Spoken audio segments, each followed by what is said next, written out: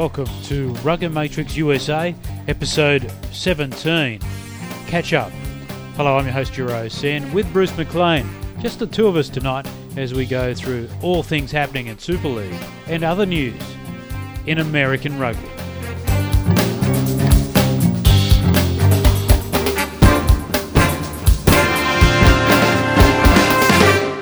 Hello and welcome to Rugger Matrix USA episode 17. It's just myself, Giro Sen, and Bruce McLean this week. G'day, Bruce. How you doing, Giro? Yeah, we decided to do a show by ourselves and see how it goes. There's a lot of things happening in USA Rugby, probably not worthy of having an interview, and we'll get Eddie O'Sullivan next week for an interview. All right, look forward to that. And of course, Eddie is having his own dramas, trying to get back from Ireland with the volcanic eruption in Iceland, so it's affecting a lot of things at the moment, and in the sporting world as well. Yeah, Eddie was supposed to be at our game against Old Blue this weekend and got kind of canceled because he went home for a week and was supposed to come back and just kind of got ashed in. I guess I've never really heard that. This snowed in, there's rain delay, but I never really heard somebody ashed in. So he is ashed in Ireland. Well, when I heard there was a volcano or something erupting in the northern hemisphere causing chaos, I thought it was you. Well, there might have been something erupting, because I'll tell you, actually, pretty funny story. We just got out of a selection meeting, Tolks and I, because it's Monday night as we do this show. It's a little after 11, and we were eating sushi and making selections because we have to fly this weekend, and for whatever reason we don't have a Friday morning where we can make our name changes, and we have a bunch of injuries. So then I'm getting out and I'm coming over here to do the show, and I see a Mr. Softy truck, which is an ice cream truck. I don't know if you ever heard it on Eddie Murphy's Delirious, like da-na-na-na-na-na-na. I pull up next to the Mr. Softy truck and I wave into the window and he's like, and I making like I want to eat something, and he's like, yeah. So I pull him over and I get him, and I get my ice cream cone, and then I come over to do the show, and I had like a couple minutes. So I went into a 7-Eleven and I got a Haagen-Dazs bar. So there might be some volcanic ash coming out of me after between the sushi and the ice cream and a cup of coffee. So well, you should be pepped up, ready to go anyway. I'm definitely pepped up and ready to go. Bronco, it was a really big weekend. Big weekend for your boy Ewan McKenzie. Oh, the link. And how great was that? That was a terrific. We got it live here, and obviously because I had emailed you right after the game, and I might have emailed you 30 seconds to go, and like how great was that? That was unbelievable. And you were saying off air before the show that your feeling about the Northern Hemisphere club teams, you don't think that they could have gone down there and played against them. They would have been out on their feet. Was it 1912 or something like that? Yeah, it was a really hot. It was a hot night. And the pace was unbelievable. But I sent a tweet out on the night, and I sent a text to Ewan as well. And I can tell you, your email came in on the iPhone, and it was running hot. And I know we're sort of diverging here a bit, but it's a good lesson for anyone in rugby. And I'm glad to see it was shown in the States. But it was a victory on the night for attitude and tactics. Clearly, 100%. The guy went in with a game plan. They executed it very, very well. Wasn't perfect, but was pretty good, because don't forget, you can't execute a perfect game plan when you're playing against a really, really good team like the Bulls. They're going to do their best to undermine you, but in terms of executing a game plan, which is running them ragged, not kicking the ball out, it takes a lot of discipline not to kick the ball out. As you know, Bruce, it's hard to ram that home and get a team to play for 80 minutes like that. But it was also a determination and attitude thing. So congratulations to you, and I think he showed the way how to beat the Bulls, but he also showed that good coaching and good attitude gets you a long way. Well, good attitude is everything when it comes to rugby, but on top of that, the players had the guts to stick with the game plan. And it was not an easy thing to do. There were times in that game when it would have been an easier and safer option to kick the ball off the park, and they really ran it, and they ran it with purpose. And they did something like a little zigzag hit the 15 channel, then went just outside the 15, then hit the channel again, then went just outside the 15. And when it was on, they moved it. But they were excellent in their recycling.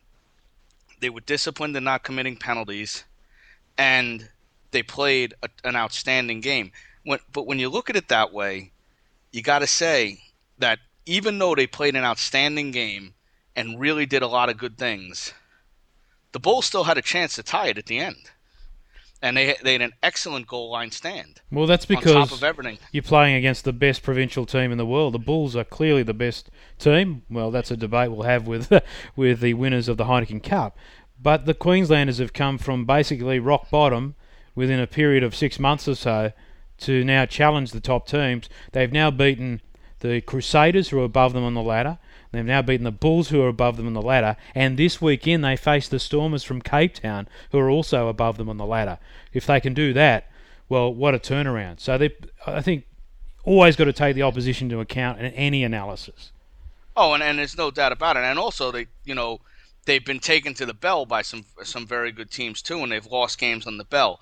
So not only have they performed well against teams that are above them on the ladder, they've taken other teams to the bell, like the Waratahs and things like that. They've had some very disappointing losses over the course of the season, and they are 20 years old. The whole team is. I think there's a couple guys in their 30s, but for average the most age part, is 24. Take Van Humphreys, who's about 100, out of the team, and they come back to 23. So that team has great potential going forward. So, Bruce, let's talk about USA Rugby. Bronc USA Rugby. This is the big weekend in USA collegiate rugby. Oh, yes. They have what is known as a Sweet 16, and I'm talking to you like I'm talking to you. They have what's known, everybody who's listening knows is a Sweet 16, and there were some outstanding games that happened, and who came out of it at the end there were really no shocks there. BYU came out, they're going to the Big Four. Army came out, they're going to the Big Four. Arkansas State came out, who was a little bit of a surprise. We'll talk about that. They're going to the Big Four. And the perennial powerhouse, Cal Berkeley, was very dominant, and they will go to the Big Four as well.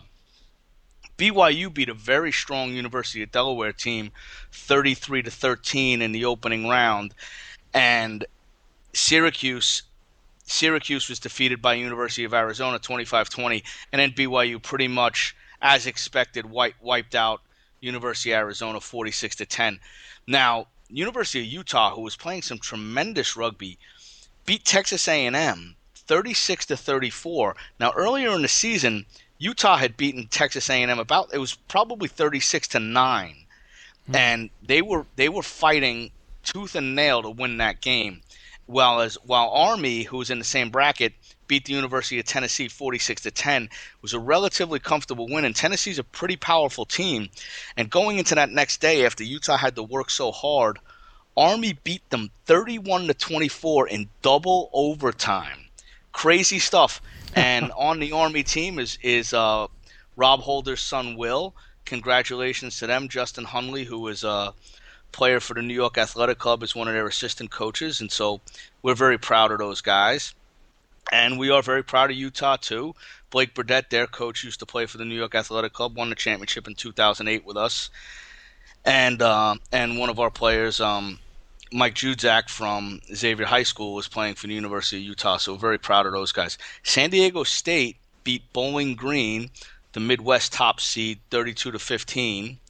And then Arkansas State beat St. Mary's, our boys at St. Mary's, Tim O'Brien and John Everett. They beat them 29-23 in a very, very, very tight game. And then Arkansas State upset San Diego State 17-10 to go to the Big Four. San Diego State is coached by Matt Sherman, who's the USA backs coach. And that was a very big win by Arkansas State. I think that's the first time that a South team has been in the Big Four in quite a while. Penn State University beats LSU 31-25, and Penn State was down for a lot of that game and came back and played them tough. Cal Berkeley had to play UCLA, and it was a 65-32 game. Cal Berkeley essentially was able to play their second team in that game. They might have played one or two first line players, and then they went in and played Penn State the following day and won 61-19 relatively comfortably. So going forward, we're going to see Cal play Arkansas State, Army play BYU. Army-BYU should be an interesting game. Cal-Arkansas State should be a pretty interesting game, too. Arkansas State played BYU, who won the championship last year. They played them very tough in the round of 16. So we'll see how Arkansas State stacks up against Cal. My gut feeling there is that Cal Berkeley is going to win the game comfortably because Cal Berkeley beat St. Mary's relatively comfortably, and St. Mary's took Arkansas State pretty tight, and Cal Berkeley beat San Diego State pretty comfortably. But that was a very tough bracket, and the University of Utah with Army was a very tough bracket. And, congratulations to Arkansas State and Army for getting out of those brackets. And like I said, I think Cal's going to take Arkansas State. The BYU-Utah game, the BYU-Army game should be very interesting because BYU beat Utah once this season, and BYU recently lost to Utah. So Army versus BYU could be a game where we might see the Black Knights upset them. And then we go to the USA Rugby Women. And I'm not going to go through the full hit of that. There's been a lot of craziness that's been going on. Yeah, just pick out the highlights, mate. Yeah, Penn State's going to be going into the Final Four with Army, and then Brown is going to play Stanford. The interesting thing about going forward this year is that it's essentially been Penn State and Stanford have been incredibly dominant. And I think that Stanford's probably going to do a pretty good number on Brown. I'm not positive, but I think they'll do a pretty good number on him. And then Penn State versus Army should be a decent game in the semifinal. And then we'll see the Penn State-Stanford game again, and who knows, and we'll see what goes on there. Then we go to the Super League, my friend. Yes. Yeah. This was the weekend where the New York Athletic Club played the Old Blue Rugby Club. And I'll tell you, I don't know what the heck was happening with the New York Athletic Club, but we leaked in 4 tries. One of them was well-earned, and 3 of them were on our mistakes. 50-32, and it was actually a pretty good game of rugby. Old Blue's got a pretty good backline. They got a guy named Luke Hume. I believe he's Australian. He's quite gifted. And another guy named Todd Fisher and Ben Sadgrove. A couple Australian boys that they got there who make some waves. But we were able to smack them around a bit in the scrum, and we were able to put 7 tries on them. It was just tied at halftime, and in all reality, we don't know how. But they play it every time we go to their field and play them. They play us tough. They give us a game, and for crying out loud, they certainly had us on pins and needles for a while on that one.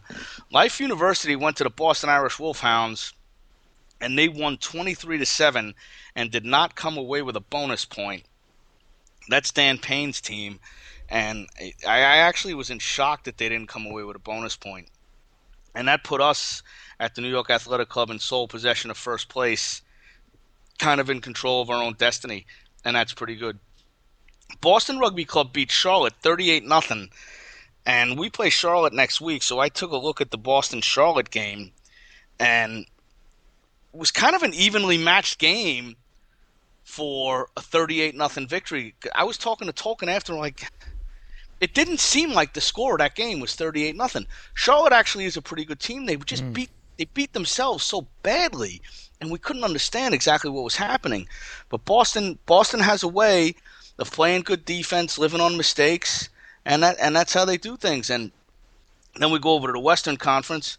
At the bottom of the barrel was the Ombak team out of San Diego, who we're not used to saying Ombak's at the bottom of the barrel. They're usually at the top of the table. But they lost 40-36 to Chicago Lions.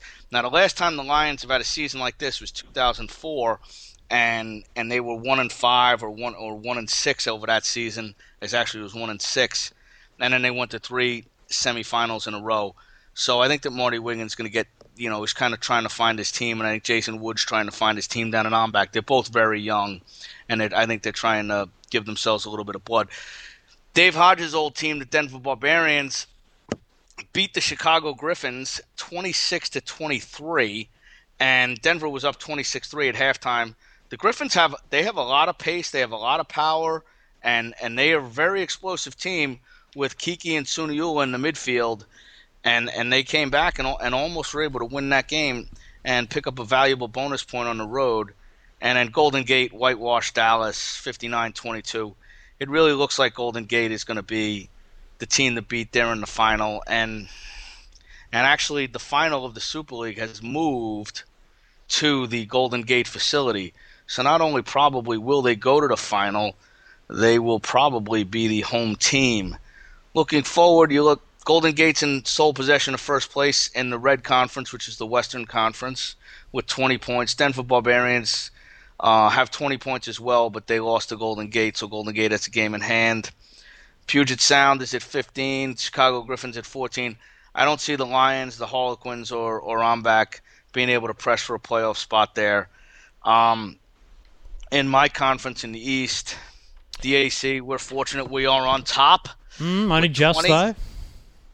Only just, but you know what it does is if we're able to go to Charlotte this week and pick up a bonus point victory, which would be a bit presumptive because it's not an easy place to go play, is that it gives us a point in hand when we play Life, and in the event we tie them, we'll be in first place. So the fact that Life didn't get a bonus point and we did is pretty valuable. So that's one game I'm looking forward to, Bruce. A full that report. Actually is that is a game I am looking forward to too as well. But but I can't be looking too forward to it because Charlotte has been known to give us a bit of trouble, and so we're going to have to start fast against them. I think that if you start fast and you get your points and you get on a roll, I think you're all right. But if you let them have a sniff and make them feel like they're in a game, their home field is a pretty tough place to play. I've never played at their home field. They've always come up to us. But I'll tell you, every single person that we've spoken to said it's not an easy place to go and play. It is a definite home field advantage. The crowd is there. It's in the middle of the woods. They have a nice facility. A clubhouse. There's nothing but Charlotte fans. You're there. You're very alone. And if you are not ready to play, it's a very, very lonesome place. So that's something we'll be looking at. And then down the other end, it's a huge game for Charlotte. They need to come away with something against the AC, and really they kind of need a win. And then we got Pack and the Wolfhounds. The Wolfhounds are really pulling up the rear. It's an interesting season, and there's a guy who plays for the Wolfhounds named Peter Bracken, and he played in the Magners League, played in the Guinness Premiership, and he's playing tight head prop for the Wolfhounds now. And he was saying that did an article just this week that the standard of play in the Super League is very similar to the All-Ireland League First Division. And we have a guy who played in the All-Ireland League First Division, and we were like, no, it's not. Not this year, it's not anyway. There's a massive disparity in the Super League, and it's not to the standard that we probably want it to be. Now, the Golden Gate team and the Life team and probably the Denver Barbarians and sometimes the Chicago Griffins and probably sometimes Puget Sound and sometimes the Athletic Club. But I think Life and Golden Gate are really the only teams that play consistently at a very high level. And everybody else is kind of pretty spotty. So I think that was a rich statement, or that was a statement just said that it kind of to make people feel good about it. Yeah, I was going to say, is he just trying to be nice? It wasn't true. I think he was trying to be nice because it wasn't true. At least it wasn't true this year. There have been times when it's never been true top to bottom. Let's put it that way. Bruce, you talked about you leaking some points. So what are you going to work on this week? Well, you know what, Bronk? It was really strange. We leaked points for this in the silliest kind of ways. We had a scrum where there were 4 scrums in a row, and we drove Old Blue back probably 8 or 10 yards each time. And when I say that, I'm not exaggerating. And then we drove them back. Their 8 picks goes left. We had 3 guys on top of him. He offloads to a wing, and the guy goes 35 yards and scores a try. Then we're dominating scrums, and when I say dominating, that's an understatement. We're down at their 10-yard line with a scrum, and we come early. free kick, fullback kicks it about 50 yards downfield. Something happens in the lineout. We commit some stupid penalty. Then they kick it to the 22. Four-man lineout off the top. Boom. Hit Ben Sadgrove, the Aussie second row. He's under the sticks untouched. I mean, untouched. 9-10 to him, under the sticks untouched. And what the heck happened there? Then another one, off a driven scrum, they just fling it, and the winger scores. It was absolutely unbelievable. And I think it's a matter of when we go up and we try to make a play, that when the people in behind aren't necessarily organized. Now, I know Blue did score one very well-worked try. They scored a well-worked try through several phases, kicked in behind us, and the guy fell on it in the back of the end zone. That was pretty good, back of the try zone. But it was a pretty good effort on their part.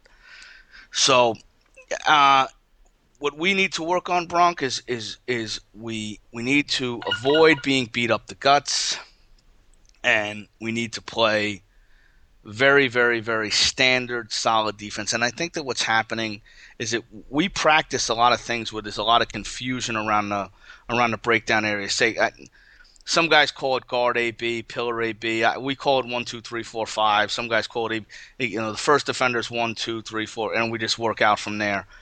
But in that 2, 3, 4 spot, we're not necessarily understanding our roles and understanding when we need to add line speed and when we need to play a little bit softer and stretch things out and let things happen in front of us and push them.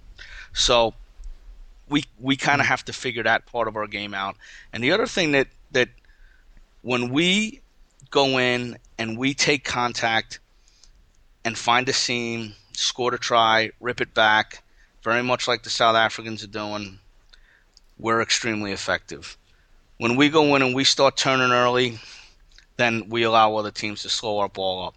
But when we go in and we're disciplined in our ball placement in the contact area, we're very tough to stop. We can play through a lot of phases, and we can score tries. But when we slow ourselves down, we beat ourselves. And there's nobody to blame about it but our own selves. And so those are some of the things we're working on top of the fact that trying to put in a little bit of a full line out.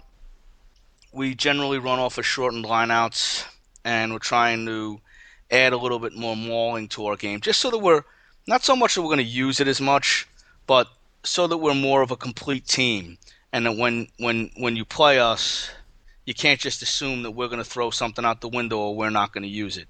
We're going to have everything in our repertoire, and it's just taking us time to get it all in. Fair enough. Bruce, we're going to keep this one short today without a guest, but just quickly, when we return with a guest next week, the intention is to have the Eagles' national coach in Eddie O'Sullivan. Some of the things we need to cover with him obviously include what he thought of the Easter camp. Obviously, we've heard from the forwards coach about that, but we want to hear from the main man. Yeah, we're definitely going to cover the Easter camp and what he thought of that. We'll also try to cover what he's thinking of the players. We'll speak to him about what's happening with the players overseas and how he sees them fitting into the program. They do have a camp coming up on May 8th as well, so we'll talk to him about that camp. There's a bye week between the finish of the Super League, which is on May 1st, and the first round of the playoffs, which is on May 15th. And on that weekend, they'll be using that for an Eagle camp as well. So it'd be good to talk about that, talk about what his goals are in that camp. Obviously, in the first camp, he was looking at defense and contact area. Is he going to have more of a focus on restarts? Is he going to focus on set piece? Or is he going to continue the focus to be on defense, contact area, possibly patterns of play and things like that? And when he gets his full squad together, is he going to concentrate on the set piece at that point? Now, again, we'll hear about that from the main man himself.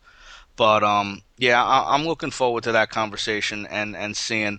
I also would like to see where the America's Rugby Championship, our ARC, our financial boondoggle that you have had in an ARC down in Australia, but we'll talk to him about what he sees the role of the ARC being and how that's going to work into our plans. And we'll probably talk to him a little bit about the Churchill Cup, because I don't think we'll talk.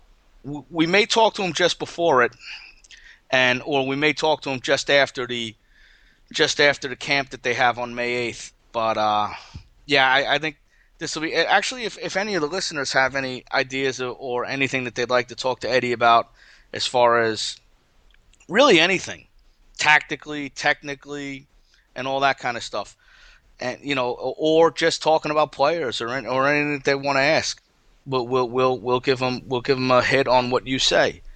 Send us an email. The contacts form is available on the site. So we'll do all that. Before we go, a quick mention about Z Nguyen playing for Biarritz last weekend. What a brilliant try down the right-hand side. Did you see that, Bruce? It was unbelievable. He didn't leave the 5-meter channel. Unbelievable. He burned Shane Williams like he was me. It was unreal. With an ice cream in hand. He might have burned Shane Williams like he was me with 2 ice creams in hand. It was insane. I thought that try was as an individual effort was on par with almost anything you've seen in an individual effort in a club game. Oh. It was crazy. Well, we're talking quarter final of the Heineken Cup. Quarterfinal of the Heineken Cup and beating Shane Williams. Exactly. You weren't talking. This wasn't a mismatch. This, like when he beat Habana, that wasn't a mismatch. That was the end of it. That was a real team try, but this was pure solo gold. Yeah. Well, funnily enough, I was talking to Mike Tolkien tonight, and then the subject of the Eagles did come up, and he said, the wing position is going to be very interesting on the Eagles, because you have Z and you have Chris Wiles playing for Saracens, who's playing very well. You also have Kevin Swearin, the star of the Sevens team, who's also, and he said a lot of people think Kevin's a good midfielder, and he goes, and I think Kevin's a good midfielder as well. But he said Kevin also is a very, very good wing, and he knows how to play wing, and he gets it. And he's like, while he is an excellent midfielder, it's very valuable to have a guy who knows how to play wing. Because if you have a crappy wing, the opposition team can pick on you all day long, and they can just find them and score points because the guy is incompetent. And he said so that position becomes very, very interesting because there's a little bit of depth there that possibly people don't know about. So, and I think that the big question moving forward for the Eagles is going to be, who's the fly half? And I think that's a place where we could probably talk to Eddie and say, Eddie, what are you doing about fly half? Who's it going to be? Yeah, fair enough. What do you think? And I think that's going to be a critical place for him to have to deal with that situation. What's the plan heading into the World Cup, Bruce? Do you know? Like in the months leading into it. The months leading into the World Cup, I think that what they're going to try to do is get 2 matches against Canada, 1 match against one of the European sides, and then go. Okay. Now, I'm not positive. Eddie will be able to tell us on that. And I think that going into the World Cup, and again, this is not them talking, this is me, I would be targeting the Russia game for an absolute victory, and I would be targeting the Italy game for the possible second victory. The other teams we're playing are Australia and Ireland, and I think that from a matchup standpoint, that we'll struggle to match up against Italy, but we can. That we can put people out there that can match up against them and on our day play them. We will struggle to put people on the field who can match up and defeat Ireland, and we probably will not. We'll have no chance to match up and defeat Australia. Agreed. But I will, as much as I love Les Kiss from Ireland, I'm yet to be convinced about their qualities when it comes to Down Under, and we'll get a really good idea when they do tour later in the year. You got to remember though that from an Irish perspective, that on the Lions tour, the Irish players did well, and the Irish players certainly did not disappoint on the Lions tour. And had Scott Burger been called for a red card when he gouged Earl's eyes, that third test means something. Because there's no way the South Africans would have beat them with 14 men. They gave up, I think, 10 or 14 points in the 10 minutes that Burger was off the field. And I think that had Christoph Berdoff had English as his primary language, that Scott Burger would not have been on the field. He would have been red carded. Agreed. But when it comes to World Cup winners, the ultimate winner, there's a clear pattern that emerges that the team a year out sweeps all that's before them. So we will get a good idea who is really leading the charge in a couple of months' time.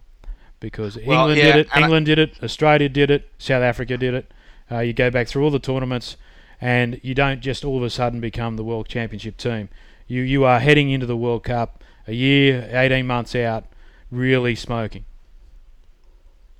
Well, I think that this World Cup, if it's refereed the way that they want things to go, that you're going to see some teams, there should be more competition for a chance to win this championship.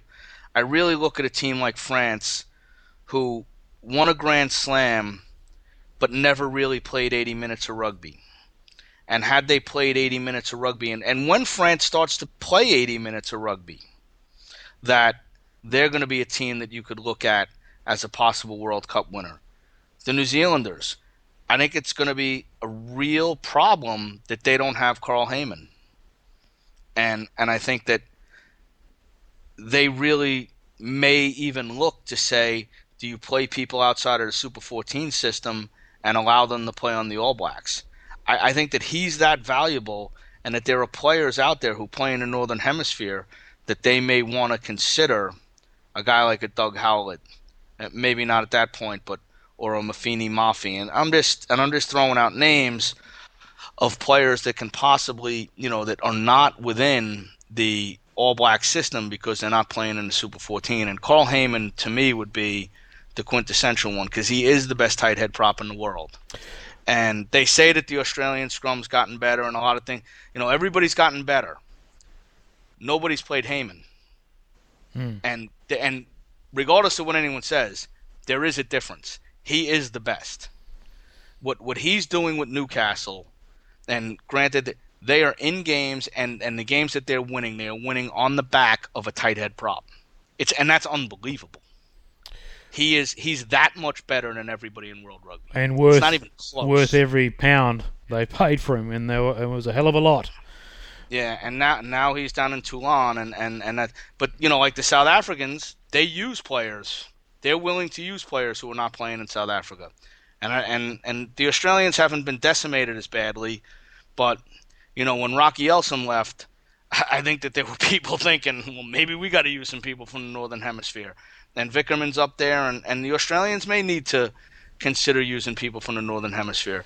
But I think when you're looking forward, I think South Africa, Australia, New Zealand, they're all going to be contenders. And then I think France is going to be a real contender. There are some problems with the Irish game and the fact that some of their guys are getting a bit long in the tooth. And are they holding on for that extra? Will they make that it? Extra year? Yeah. Are they going to be able to make it?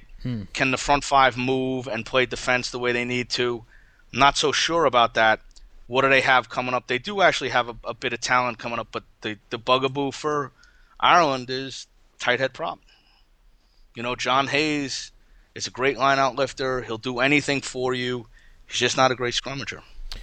And that it's tough to cover something like that.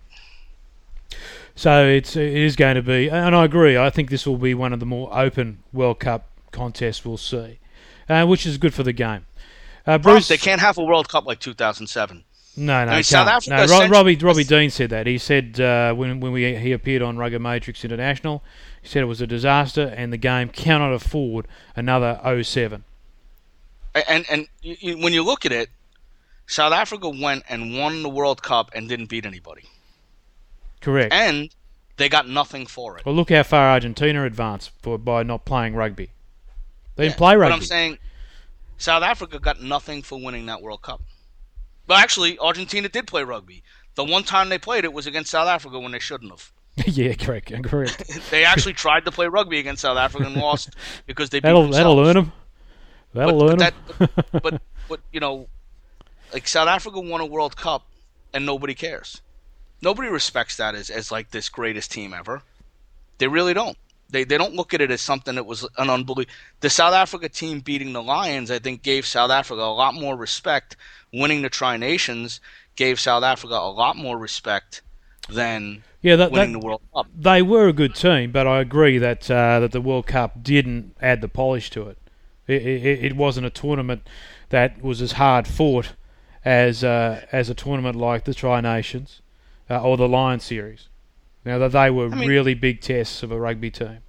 Yeah, I mean, can you imagine like what was South Africa must have been in seventh heaven when they play England in their pool match, win by 35 points. Then they play a quarterfinal against Fiji, and who actually played very well in that quarterfinal. Then they moved on and played a semifinal against Argentina. I mean, if they could have bought anybody out of the France, Ireland, and Argentina bracket, they would have picked Argentina, possibly Ireland, but they certainly wouldn't have wanted France. And then they go into the final, and the World Cup final is France knocks off New Zealand and England knocks off France, and that was like handed to them on a silver platter. And they didn't have to, and they didn't do it in style, and they didn't. So I don't think South Africa really, yes, great performance, unbelievable thing, but at the end of the day, they did what they had to do. They did what they had to do. Yeah, that's all. But they didn't do any more either. No, they didn't do more than they had to do, and so they didn't do it in style. Like if the All Blacks played England in that final, they would have wiped the floor with them. What I'm saying is that type of team, they would have wiped the floor with them. And they would have made it. They would have stamped something on saying, "We won the World Cup," which makes a good change for New Zealand. So anyway, all right, like the Australians in '99 when they wiped the floor with France. When they wiped the floor with France in the final. Yeah, well, France had played their big game. France had played their big game in the semi against New Zealand. So you know what? They made a statement. They wiped the floor with them. They did. And it was clear, it was unequivocal, and they wiped the floor with them. And it was not the end, but probably 3/4 of the way through of a golden era for that team. So it was well done, it was well planned, and the end of an era for a lot of great players. So Bruce, we will get into more detail with the head coach next week if he can get around the volcanic action. Maybe he has to fly around to the US. You might have to go via Australia. Oh, yes. I don't know if you'd have to go to the southern hemisphere, but we could take you down to Randwick. You're going to be down there. Randwick and watch a few games at Coogee. So yeah, he can go down and see the West Harbour Parramatta game. Well, Penrith are playing Parramatta this weekend, so I know you'd love to be here for that one out at Penrith. They do Penrith a fantastic emu. They do it's a local derby weekend, and that'll be amazing. What's it going to be? 8 or 9 people there? No, there's heaps out there because the emu burger is just something to die for. Hey, you know what? All I know about emus is from the Wiggles, and it's part of a dance. Oh, do the emu. All right, mate. We better wind things up. Thanks for your time again, Bruce.